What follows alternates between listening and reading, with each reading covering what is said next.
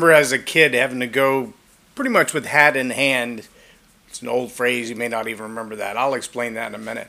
But with hat in hand meant to be humble, apologetic, to say I'm sorry. I know not many people do that anymore, but I remember as a kid having to do that, and I had to do it because I had hurt somebody's feelings and identified, recognized. I was aware that I had hurt somebody's feelings, and I hurt their feelings by something that I said. And I had to go to them and apologize. Why? Well, because I wanted to still be friends. I said something stupid and mean, but I still wanted to be friends. And so I had to go and apologize to them because I offended them. Now, see, that doesn't happen as much today because people take offense at things that, frankly, they don't make any sense to me why they would be offended at them. But they also don't react with, hey, I would appreciate an apology. No, instead what we get is a lawsuit or a defamation suit or straight up canceled. That's a whole different thing. And that's kind of what I want to talk about today on Leading Leaders. Subscribe now for our extensive video library of leadership lessons promoting faith, family, and freedom. I'm J. Lauren Norris with Leading Leaders Podcast, and I can't tell you how many times, especially in my younger years, that I would say something that was just bubbled up in me, jumped off the end of my tongue, the words are flying out there, and all of a sudden you realize that wasn't very nice. Now, I know I'm the only one ever who actually had to temper the speech that they use, the words that they've chosen, the way they react to people, the things that you find funny, perhaps. Right? Nobody else has ever had to say, maybe I shouldn't have said that.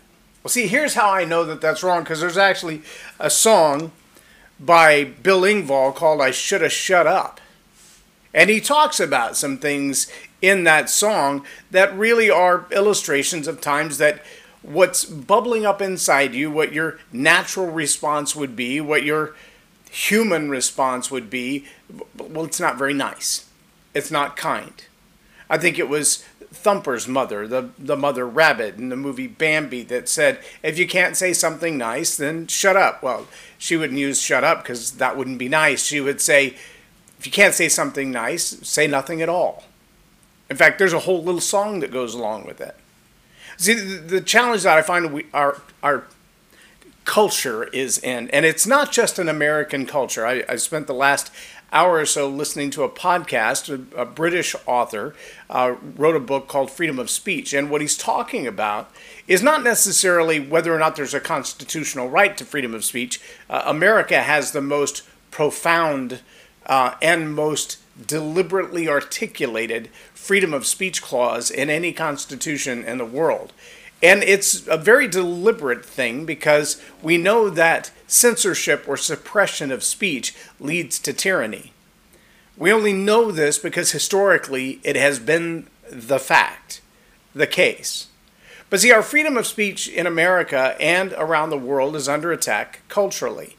There have been a lot of people who've risen up and said, I'm offended by what you said, therefore you have no right to speak. I'm offended by what you said, and therefore you should be suppressed. You can't use that word. You can't speak in that tone. You can't talk to me at all. And if you do, you might get arrested. In fact, I'll post it later today. The only way I can get it is a screen grab, and I'll share the entire conversation as well between the journalist from an organization called Reason and the author of this book. But early on in their conversation, about 3 minutes in, they talk about the idea that there's a digital billboard in the UK, and it says, to be offensive is an offense. Let that settle in for a minute. That's a big statement. To be offensive is an offense. Here's what that legally means. If you hurt somebody's feelings by something you say, you could be a criminal. Yeah.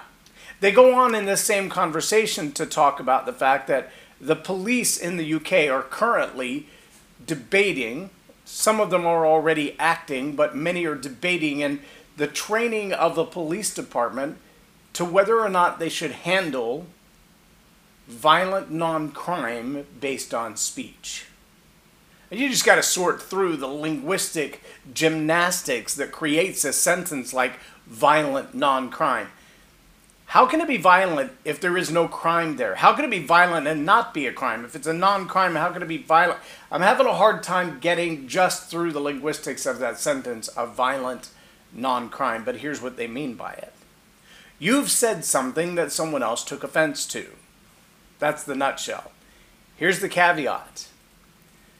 You don't have to know that they've taken offense to it.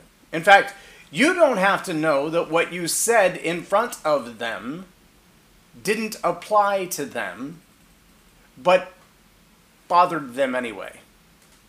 In fact, it's very much the case that you could find yourself under investigation for a violent non-crime of hate speech, having said something that was overheard by someone who took offense for someone who wasn't even present. Based on one of 5 different things, I'll let you watch the video clip when I share it later. These 5 things are some very absolute and some very ambiguous, but the one key word in all 5 of them say this condition, i.e. disability, race, sexual orientation, etc., or perceived. Their sexual identity or perceived sexual identity, their religious affiliation or their perceived religious affiliation, their race or their perceived race.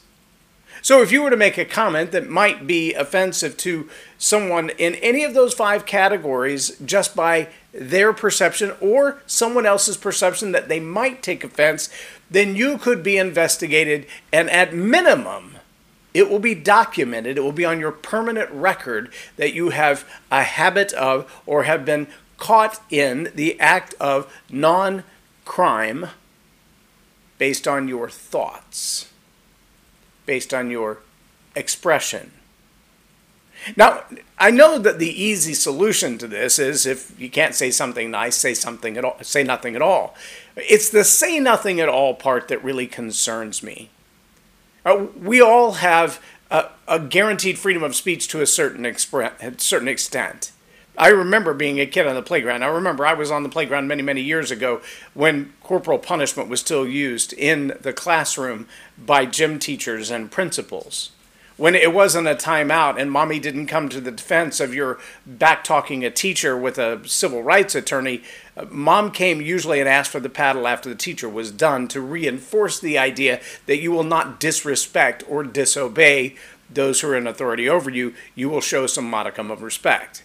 But having said that, there was a day that if you back-talked a gym teacher, you might get a swat with a paddle. You might get 400 laps until you puke in your own shoes. But you might find that if you smart-mouth someone who's an upperclassman, you just get a punch in the nose, and that's the end of it. Well, that's not the case anymore.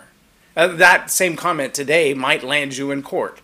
That same comment today won't get you a punch in the nose. It'll get the rest of your career ended. Yeah, there are young people today who face the threat going through college that if they say the wrong thing to a classmate, that all of the money they've spent on their career to be an attorney or to be a physician is just gone. Yes, it's a fact. There are physicians today with 10, 20 years of practice who over something they said that was perceived and misperceived, was perceived to be offensive to someone else, was taken out of context, redistributed around the world through social media, and by the time they got back home from their deployment for whatever task they were doing, they had lost their certification to practice in the field they were licensed and veteran practitioners of, over something that was perceived that they said, even though it was taken out of context. My friends, that's not a freedom of speech. There's a place where there's freedom of speech and you're free but suppressed. And there's a place where there's freedom of speech but there are consequences for what you say. And when the consequences look more like suppression than they look like reaction, we're running into a place where the freedom of speech is under threat. Leaders need to know. Sometimes you just got to put on your big boy panties, your big girl panties, and let people speak their piece. I've said this before. I love the way Simon Sinek says it. The greatest skill of a leader is to be able to walk into the room and shut up and just listen. Don't start the meeting with your opinion. Don't start the meeting with your ideas, your brainstorm, your notions. Don't start the meeting as if you're the only one who has ideas. Sit down, close your mouth, open your ears, and listen to the people on your team. Give them the right to speak. Give them the right to speak even if it offends you.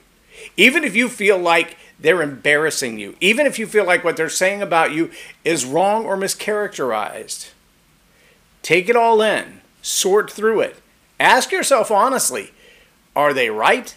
Do I need to change? Is it something that I've said or done that's inappropriate? But at the same time, we need to understand that suppression and consequences are completely different. Controlling the way someone speaks, what they say, is an entirely different thing than making sure that there's a reward system and a justice system behind what they say. That, I think, is what's killing our culture right now. We've lost that balance between what is freedom of speech facing suppression and what is freedom of speech facing the consequences. If what you say is offensive and you get punched in the nose for it, you should take that as a lesson learned and learn to shut your mouth or not say things like that. And maybe it's an indicator that the things that you think need to be revised. But for everyone to be told the best thing for you to do is to say nothing because you might offend somebody and it would cost you your lawsuit, or it would cost you your career, or it would cost you your reputation, maybe even your marriage and your place to live, that's a whole different kind of a thing. If there are consequences for what you say that are immediate and they're an attitude adjustment, maybe you need to take your lumps, take a new assessment of yourself and what you think and the words that actually make it out of your mouth, and move on. If you're the person that finds yourself perpetually offended or walking around with a wind sail in the air looking for the wind of direction for today's offense, to maybe even find a way that you can be offended for somebody who's not even present, if that's you, then you also need an attitude adjustment. If you're the person looking to be offended at every turn, always looking for the opportunity to take offense, always looking to defend someone who's not there, who's not offended, but you're going to be offended for them, if that's you, then you definitely need an attitude adjustment, because your preconceived notion is that the freedom of speech only goes so far as your feelings. That makes your feelings not a right, but a privilege. And that, my friends, is a problem. As a leader, we should know the difference between that freedom of speech that is being suppressed and that freedom of speech that has consequences.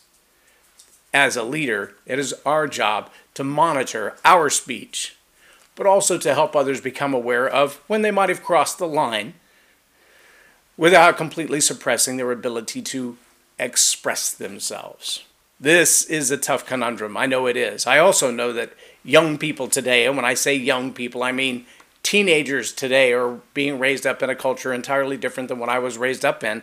Their understanding of free speech and the vitality of it and the absolute necessity of it is completely different.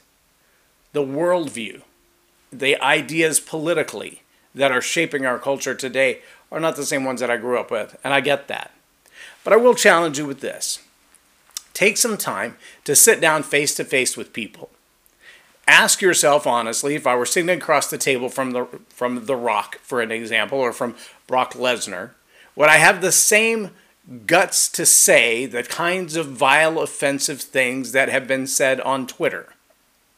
If I were sitting down face to face, would my brain-mouth filter change what I have to say? Has my keyboard warrior mentality allowed me to speak things that are untrue, unfair, unsafe, and should have been filtered by my own brain?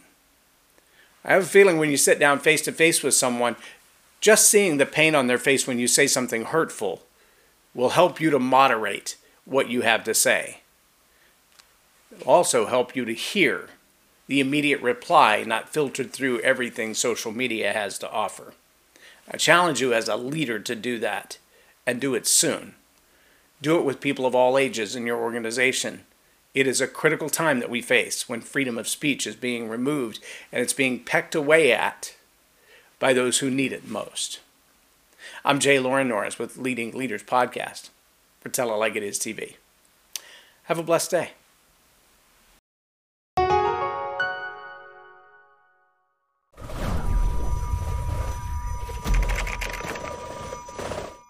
Subscribe now for our extensive video library of leadership lessons promoting faith, family, and freedom.